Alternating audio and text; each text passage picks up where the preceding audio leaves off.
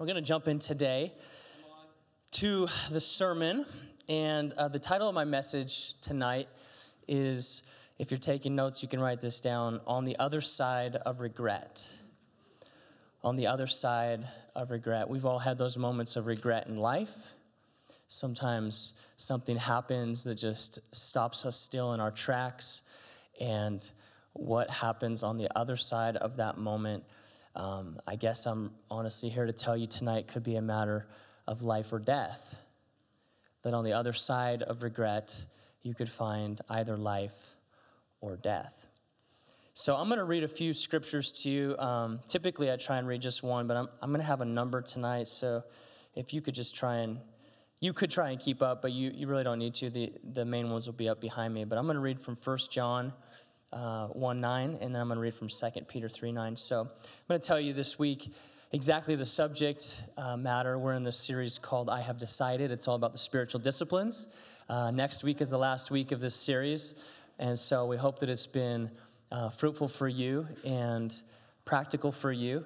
Tonight, I'm going to be preaching on the two subjects of confession and repentance, the two spiritual practices, things that you can put into place in your life that will help you not only grow closer to God, but help you to be a disciple, help you to, I think, find a fruitful existence on this planet, and of course, a fruitful existence in the afterlife. And so the two subjects tonight that are really like twins, kind of go together, are confession and repentance. And so towards that end, I want to read 1 John 1:9. This is what it says. If we confess our sins, he is faithful and just to forgive us of our sins and to cleanse us from all unrighteousness. If we confess, that word means to speak out, to profess, to proclaim, to declare. If we openly confess this, not trying to hide anything, not trying to pretend like we didn't do something wrong, not trying to cover it up. If we confess it, if we bring it to light and we proclaim our sins, this is what the scripture says, if we proclaim it, that God is faithful and just to forgive us our sins and cleanse us from all unrighteousness. Both of those things are important. And this is what it says in 2 Peter 3:9. The Lord is not slow to fulfill his promise, as some count slowness, but he is patient towards you, not wishing that anybody should perish, but that all should reach repentance. Repentance. Repentance is a word that means to change your mind, and really more than that, it means to change your heart, and really more than that, it means to change your direction. So the visual picture is if you're walking one direction in life, thinking something and believing something and acting in a certain way, repentance would be to turn around 180 degrees and go the other direction. Okay? So these two subjects that we're talking about tonight, confession and repentance, I get it. They can come off even right now at the beginning a little heavy. Maybe a little intimidating to some of you, especially if you're new to church. Like, okay, here we go. The preacher's going to start coming down on us and telling us how bad we are.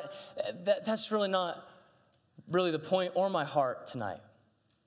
The truth is that in both confession and repentance, there is a freedom and a joy that can come to you.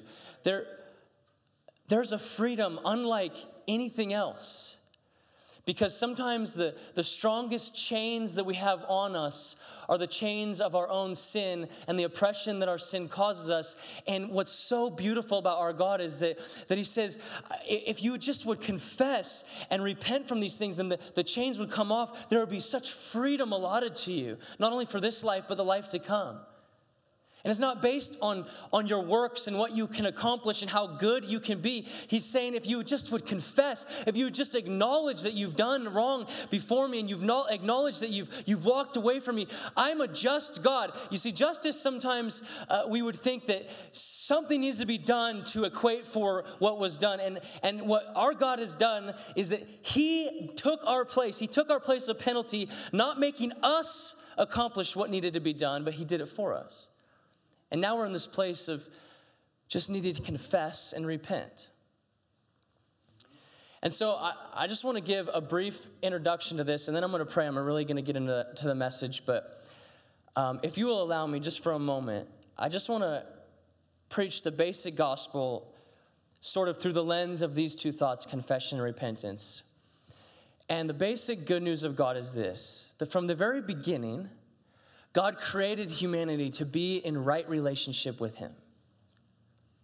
If you could imagine it like this, that he created us to stand face to face with him, looking directly at him, eye to eye, with nothing in between us, with no separation, with no shame or anything that would make us turn our eyes from looking directly into his face, but just this perfect relationship where we stand before him and we have this unhindered relationship with him. That's the way that God created us. But what sin does in its very essence is it makes us, inside of our heart, turn away from him. Maybe it's 1 degree, maybe it's 45 degrees, maybe it's 180 degrees, but to some degree or another, the pride of our heart or the decisions of our hands, we turn from this perfect relationship with God and we turn away. And so from the very beginning, what God has been doing has been trying to entice us to turn ourselves back to this relationship that he desires for us with him. And he's just inviting us back to this right relationship, this right standing. He's inviting us back to turn towards him and to look directly into his face of perfect relationship. Have you ever noticed that there's something about shame and guilt that hinders you from wanting to look somebody in the eye? I notice this with my own kids. When they do something wrong and they know it, they won't look at me in the face. And I have to say, Parker, son, look at me in the eye. There's just something about shame and guilt that makes you want to look away. You know, the Hebrew word for the presence of God is to look. The face of God, the face of God. That's literally what the word the presence of God means. It's the face of God. It's this idea that we were created to look at the face of God in relationship, unhindered. But each one of us, whether we chose to eat a physical piece of fruit or not, that's not the point. The point is that each of us, just like the first human beings, we chose to, in our heart, turn away from God, turn away from trusting him and his commandment, and we turned from him. And what God did in the very beginning is the same thing that he does for us right now. He came walking to us in the cool of the day, giving us an opportunity to what? To confess to him what we had done. He said, Adam and Eve, where are you? Where are you? Like he didn't know. He knew where they were, but he wanted to give them the opportunity to confess, to speak out where they were, the fact that they were hiding, and what they had done. And what did they do? They didn't confess. They blamed. They passed blame. Adam says, God, the woman that you gave me, she's the one. And Eve says, God, it was the serpent, and is past blame. And we've been struggling with the same temptation from the very beginning. This temptation that holds us back from, there's something, have you ever felt it?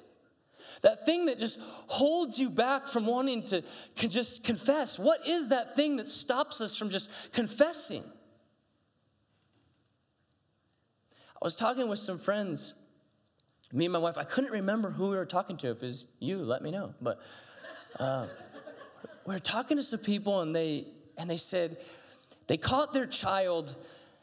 They went into the room, and their child just had marker everywhere. There's marker everywhere, all over their skin, their legs, their arms, and everything.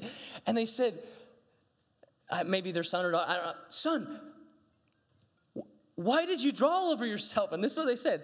The boy, is a young child, and then the son goes,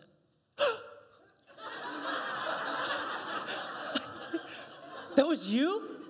Was J.O. telling the story about you? Oh, was it in a sermon? Oh, everybody already heard this story. I was trying to remember if it was my own son or not, because that was you. Awesome. You guys have already heard that. But that's just so poignant, isn't it? That you would act like the child mind would even act like it wasn't you. Seth, it was you. I don't know, my own kids have done this to me before, like crayon all over the walls. And then you say, what did you do? Nothing. No, I could see it. It's right here. And the thing about it is, the more the conversation goes, the more frustrating it becomes, not only at the crayon on the wall, but on the fact that you won't just tell me, son. Just look me in the face and just tell me. Just tell me that you did it. And we'll talk about it and we'll move on. But there's something that even from the youngest of age inside of us that is trying to convince us not to just confess when we do wrong. Not to just, I messed up. Have you ever felt that? I feel it all the time. I'll get in these, let's say, passionate conversations with my wife about arguments and she'll be like, your tone of voice was so rude. And I'm, no way. There's no way. And I just don't want to admit to it. And then almost every time, about an hour later, I'm like, okay, you're right. But there's just something. Have you ever felt that? Something that wants you to not just be free with the things in your life, not to just speak them out, confess them, bring them to the light, put them out in the open air for all to see and say, you know what, I messed up. I want us to address that tonight and invite the Holy Spirit to speak to us and teach us to be free with our confession and eager to repent. So I'm going to say a prayer, and then we'll jump in. Lord, I thank you for every person that's listening to this message tonight. Here in the room or online, we thank you for your word. Thank you for your presence and the Holy Spirit. I ask, Lord, that you would speak to us the truth of your word tonight, and that you would do what only you could do inside of us, and that we would be a people that humbly walk out and walk into this practice of confession and repentance, that we be people that would be eager to confess and repent, to come to you. The humility would be seen and experienced from our friends and family around us. Lord, would you have your way in this room tonight and through this message, in Jesus' name, amen. We're going to look at two people tonight to consider these two topics, confession and repentance. It's two people that walked with Jesus, two people that probably had similar pasts to some degree or another. They weren't perfect people. They weren't necessarily well-educated people, but they were some of the people that Jesus chose to walk with him. Storied pasts in different ways, but both of them chose to leave the life that they had and to give up whatever sort of tangible life that they were living in order to follow Jesus step by step for 3 years of their life. That's commendable in many ways, to walk away from job and career and whatever it is that was going on, and to leave that behind, and to say, Jesus, I'm going to walk with you. And these two people, you would know them by name, Peter and Judas. And we're going to look at how these two disciples who had both left their lives behind and followed Jesus for 3 years, they had experienced his teaching, they had experienced his miracles, they had experienced his healings, they had watched this magnificent ministry develop in front of their own eyes. They had watched the ups and the downs. They had gone all over the nation of Israel, even outside of it, to see Jesus, the Son of God, do the amazing things that he did. And they reached this culmination point after Jesus said, I'm going to go to Jerusalem, and they're going to put me to to death, and surely both of them, neither of them, thought that they themselves would have anything to do with what was going to happen.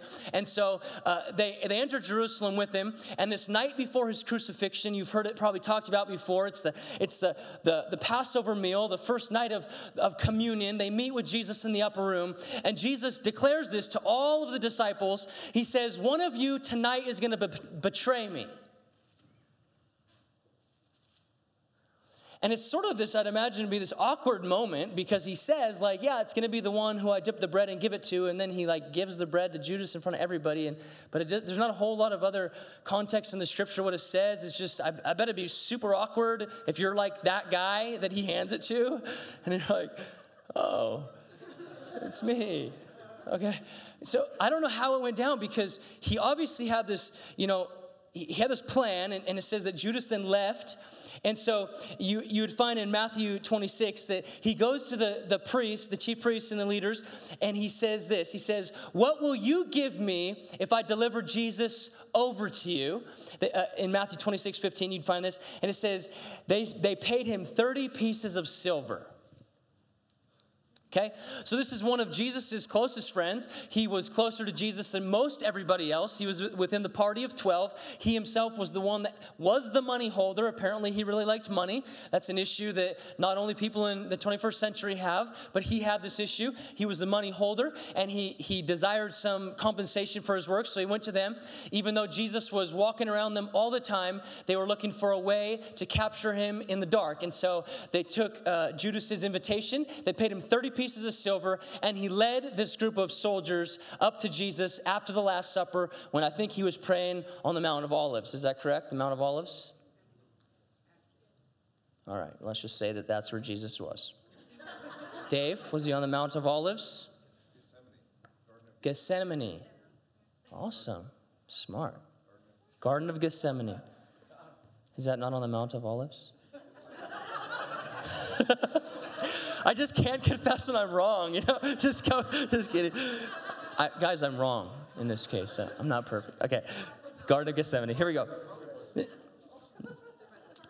So in Matthew 26, later on, he brings all of the soldiers up, and he tells them, he says, the one that I go and kiss, that's Jesus. It's kind of weird because they probably already knew who he was, but he walks up to him, and Jesus knew what was going to happen, and he says, whatever you're going to do it quickly. And Judas kisses him, and immediately the guards come and capture him. And they take him away. Much has been said about Judas's motivation to do this, and some people just, probably mainly people have said, yeah, he was just straight evil, and he was turning on Jesus, the Son of God. And other people have made the argument that he was trying to spur on a religious war, and he thought he was maybe doing something positive. Either way, he handed over the Son of God unto his death. So that's pretty negative, right? And this is what it's. Let's just pause there. Let's pause there. This is Judas's betrayal of Jesus, handing him over. Okay? Now let's turn to Peter. After Jesus was handed over and led away, and he's starting to be put on trial and all of these things, you'd find this in Luke 22, that Peter is sort of following from a distance, watching what they're doing with Jesus and how they have him in cuffs, and they're beginning to put him on trial, and eventually they're going to torture him and put him on the cross and kill him. And it says that just as Jesus had predicted in the upper room, or prophesied really, Jesus said, one of you is going to betray me. And then Peter spoke up like he often did, and he said, Jesus, even if somebody betrays you, even if everybody else betrays you, I won't betray you. I'll go to death for you. And Jesus looked at Peter and said, tonight, before the rooster crows, you yourself, you will betray me, and you will deny me 3 times. And this is exactly what happens as Jesus is led away. You've probably heard this story before.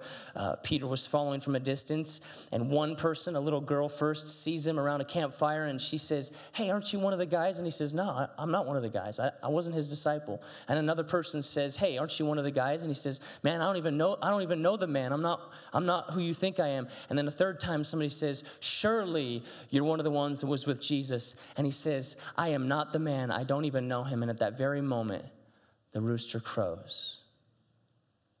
And he realized what he had done. And it says this. Peter remembered the saying of the Lord. And this is in Luke 22. Peter remembered the saying of the Lord, how he had said to him, before the rooster crows today, you will deny me 3 times. And he went out and he wept bitterly. Both Judas and Peter had these moments of denying him, of betraying him. These moments of, you could say, sin. You could call it a mistake. You could call it whatever you want. They both had these moments of turning away from Jesus to one degree or another. And this is what happens. Judas's response to his betrayal. Matthew 27. When Judas, his betrayer, saw that Jesus was condemned, that's the realization. That's the realization. He changed his mind. That's the regret. And he brought back the 30 pieces of silver to the chief priests and the elders, saying, I have sinned by betraying innocent blood. That's the confession. He had a moment of realization, he had a moment of regret, and he had a moment of confession. I've sinned by betraying innocent blood. And they said, what is that to us? See to it yourself. And then he threw down the pieces of silver in the temple, and he departed, and he went and he hanged himself.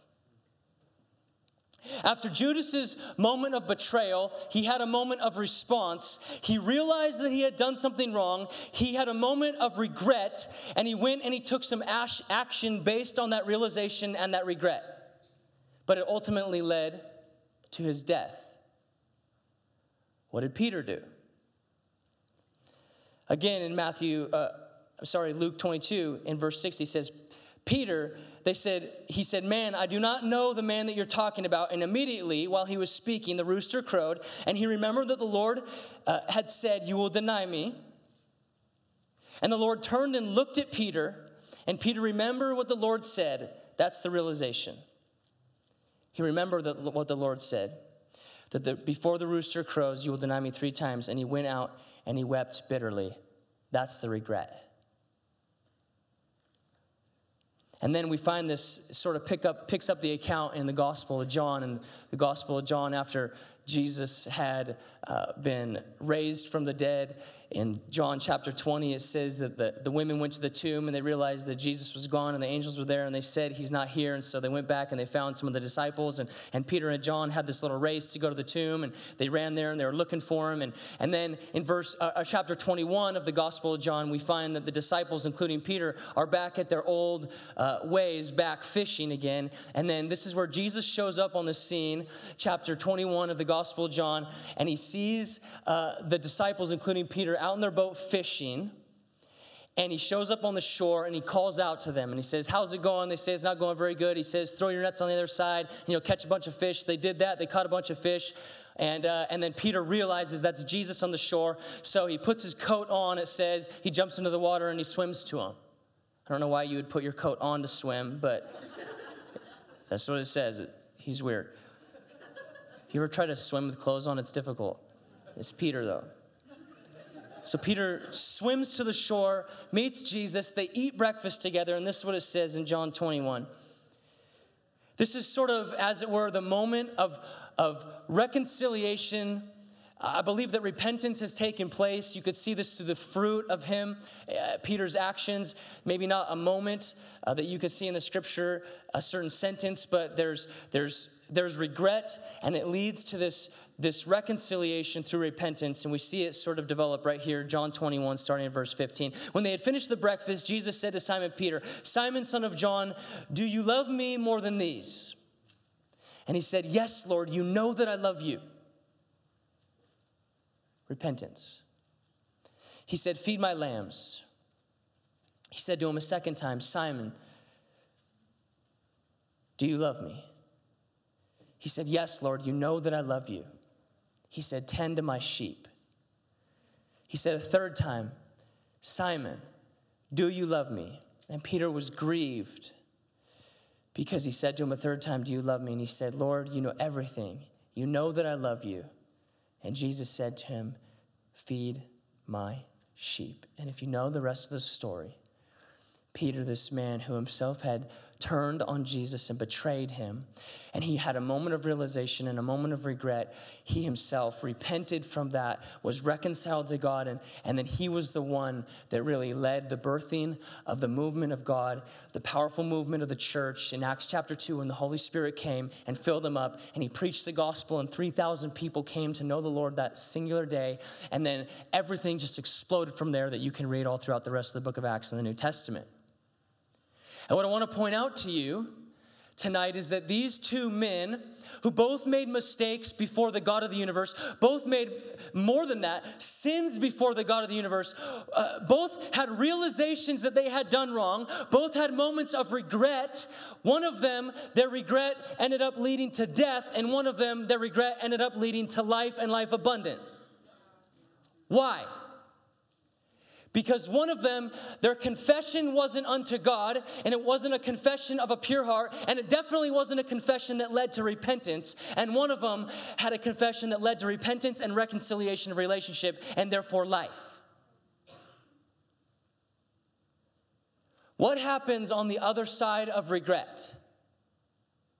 Every one of us in life is going to make mistakes. Every one of us in life is going to do wrong. Every one of us is going to sin in life. And we come to this moment where we're either going to acknowledge it or not. And when we do, what we do from that point is going to determine what happens moving forward. If you acknowledge your wrong or your sin at all, what it's probably done in you is created some sort of remorse and some sort of regret. What repentance does is it washes away the wrong, it washes away the regret, and it brings you to restored and right relationship with God where you can stand before Him face to face, unashamed, guiltless before God in right relationship. Not only ready to enter an eternal life, but ready to do all that He's called you to in this life. Peter truly repented. If you were to jump into the original languages and kind of look at the Greek, I say this sometimes, you can get all that you need to get out of the English version, but sometimes digging into the original language is beneficial. And in this case, there's some nuances in the words that we find amongst this subject of confession and repentance. And repentance really in the Greek is metanoia is the word. We get our English word metamorphosis from this, when a little bug or whatever it is goes into the cocoon. What's the bug called? A caterpillar. Goes into the cocoon and is transformed into a butterfly.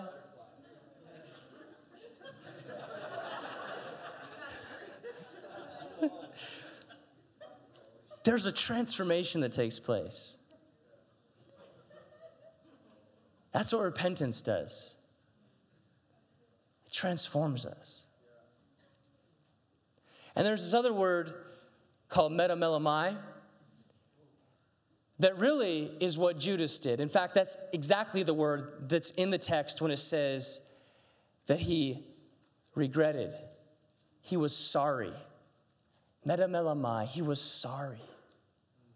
It's this word that's similar to metanoia. It's similar to repentance, but it's not quite there in that what it's describing is the fact that you felt sorry for doing something after the fact. You regretted it. I wish I hadn't done that. And what metamelomai is supposed to do is lead you to metamorphosis. Your regret, your realization, how you felt sorry for what you did, how you regretted it, is supposed to lead you to the next step, which is repentance and transformation. I find it interesting that it describes Judas as being one that truly regretted what he did. In fact, he regretted it enough to go back to the people that had given him the money and to throw down the money before them. It even uses the word confession. He confessed that he had sinned to them. But he didn't confess what he had done to God. And he didn't let his regret lead him to repentance. Because he didn't experience that repentance, he didn't experience the freedom from his sin, and he went out and he took his own life. Peter, on the other hand, who experienced immense regret, bitterness through weeping, experienced not only freedom, but restored relationship with God and a destiny for this life and the life eternal. Transformation. What that word repentance really means is that you would come to realize that it might bring regret, but that ultimately it would bring reformation in your heart. Reformation. That whatever degree you've turned from God, 1 degree or 180 degrees, that the reformation in your heart would turn you back towards God to receive the forgiveness that he wants to offer you. And the restored relationship, that your eyes of shame and guilt would return to look into his face and say, God, I'm sorry for what I've done. I thank you for your kindness. And I come home to you today. There's really, if I could put it like this, 2 kinds of confession and repentance. Some of us were talking about this subject this week. And if you think about confession and repentance in the eternal sense, that is the sense that would lead unto salvation.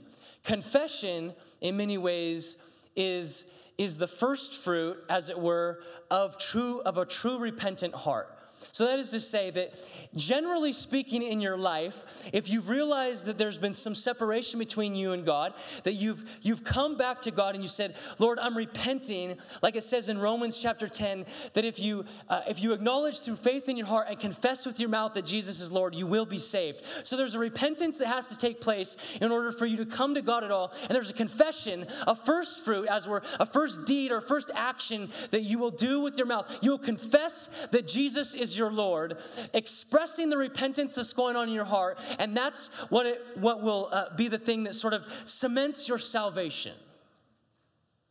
If you haven't done that in your life, if you haven't repented and turned back to God in your heart, you can do that tonight. You can make the choice through your faith and your life to turn back to him, repent, and say, God, I'm making you my Lord and my Savior tonight. There's a confession and repentance unto salvation. But then there's a practice, let's call it a spiritual discipline of confession and repentance that you and I should walk in our everyday life. And it's not really a confession and repentance that's like leading to salvation. I want you to know that you don't need to confess and repent in order to be saved over and over and over again. When that's done, that is done. But there is something that as we stumble and we sin and we make mistakes to one degree or another, that we should be a people that put into practice confessing and repenting from the mistakes or the sins or whatever it is that we do, the choices that we make just in walking out this journey in this life. One is for the eternal life and one is for this life. Does that make sense? So I want to think about that for the last few moments. Seth, you could join me.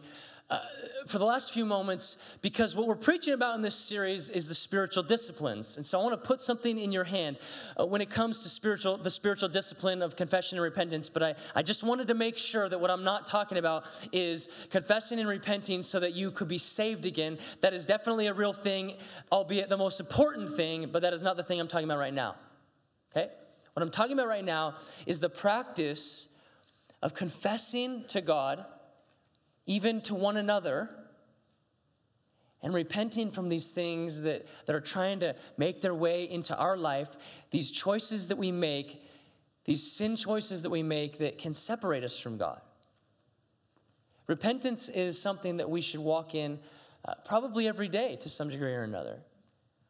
I want to briefly just touch on a few things just to help you think about this that the scripture says would lead us to repentance. The first would be the realization of sin. Both Judas and Peter had a realization of their error. Matthew 9:13, Jesus says, I've come to not call the righteous, but the sinners to repentance. What he's doing right there is giving the hearers of that word an opportunity to realize that they themselves are the ones that he's talking about. Sinners. I've come to call the sinners to repentance, that we would all realize, oh, he's talking about me.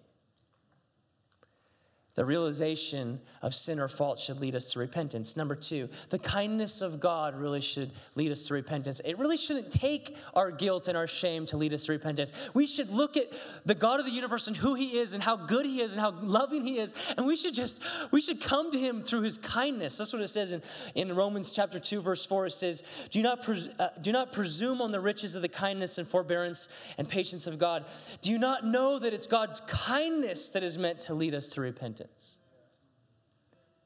It's his kindness, his goodness towards you that should lead you to repentance. Sometimes the goodness of God doesn't lead us to repentance. And what happens when we don't repent because of his goodness is the inevitable outcome of our sin, which is regret, sorrow. But because God is so good, he'll let us feel that godly sorrow, that conviction to lead us to repentance. That's what it says in 2 Corinthians 7:10. For godly grief produces repentance that leads to salvation without regret, whereas worldly grief produces death. I think that Judas experienced worldly sorrow, worldly grief, not godly sorrow. He had a realization of wrong. He regretted it, but it didn't lead to repentance. Peter, on the other hand, realized what he had done. He regretted it. He repented from it, and it led to a restoration of relationship.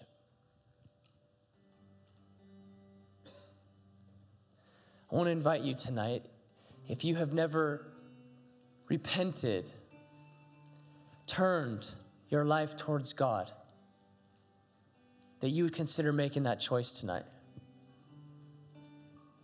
That you put your faith in him, a faith for salvation, a faith for identity and purpose, both for this life and for the eternal. But on top of that, because my guess is that most people in this room are walking in relationship with God,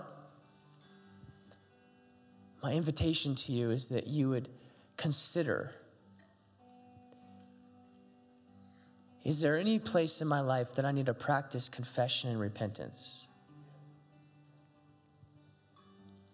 There's a number of things that would stop us from freely confessing. Sometimes it's just outright sin, just sin, blinding our eyes, stopping us from even realizing that we're in the wrong. This happens to me too much. It's those moments that I say, no, I didn't do that. I didn't respond that way. I wasn't rude to that person. But by God's grace, I realize, yeah, you did. Maybe it's pride that stops you. Maybe it's this thing inside you that is going to be embarrassed if you confess something. Maybe it's this thing inside you that says, I'm too old and I'm too far along. I shouldn't still be struggling with that thing. This, friends, I think is one of the worst offenses. This is, I think, why so many pastors have moral failures, is because we get to this place in our walk where we say to ourselves, I should be beyond this. There's no way I should still be struggling with that. And so now I can't confess it to anybody because I should have been beyond this 10 years ago. And so we convince ourselves that if we told anybody, if anybody found out about this, that we would be ruined. And so we stop ourselves from confessing. We stop ourselves from bringing something to the light. And when you stop yourself from confessing and repenting, that thing just doesn't go away. It builds up on you. It chains you up. It calluses your heart to the Holy Spirit. So I'm not telling you that you have issues or sin or stuff that you need to confess. I don't know if you do. I just want to invite you that if you do, that you would encourage your soul to be laid bare before the Holy Spirit, as it were, to just say, God, is there anything that I've kept hidden in the dark? Is there anything that I need to confess to you? Is there anything that I ought to confess to another brother or sister? The scripture talks about that, by the way. We rejoice in the fact that we can go straight to God with our confession. We don't have to go through a pastor or a priest. We can go straight to God. But there's sometimes immense freedom that can happen when you confess to another human being. Don't underestimate that. Scripture says, confess your sins one to another. I had to do it this week. Here I am writing a sermon on confession and repentance. And I had to go to my brothers and say, if I don't put this in practice, who am I? And I had to embarrassingly confess, guys, I messed up. There's freedom that comes. There's restoration that comes. This word confession is again, not to talk too much about the Greek, but it's just really cool. The word is homologeo. Homo me being one. Homo, one. Logeo means what you speak. The insinuation is that what you speak is one and the same with what you do. That there's a unity, that there's a continuity between who you are and what you say. That as you confess, that your heart will follow suit. And so I want to close with this last challenge. That sometimes we have these moments, if we're confessing at all, where we'll confess something, but we won't actually repent. We see this where somebody has gotten to the place where they're courageous enough to go to somebody or maybe come up to the altar and they confess, I did this. But what we see is that it's week after week. They just give themselves over to this thing and then they confess it, but there's no repentance that follows. I want to encourage all of us, myself included, that we would confess with our mouth, that everything will be brought into the light, and that we would repent with our heart unto reformation. That as we confess, that there would be unity in our action with that voicing of whatever it is that we need to confess from.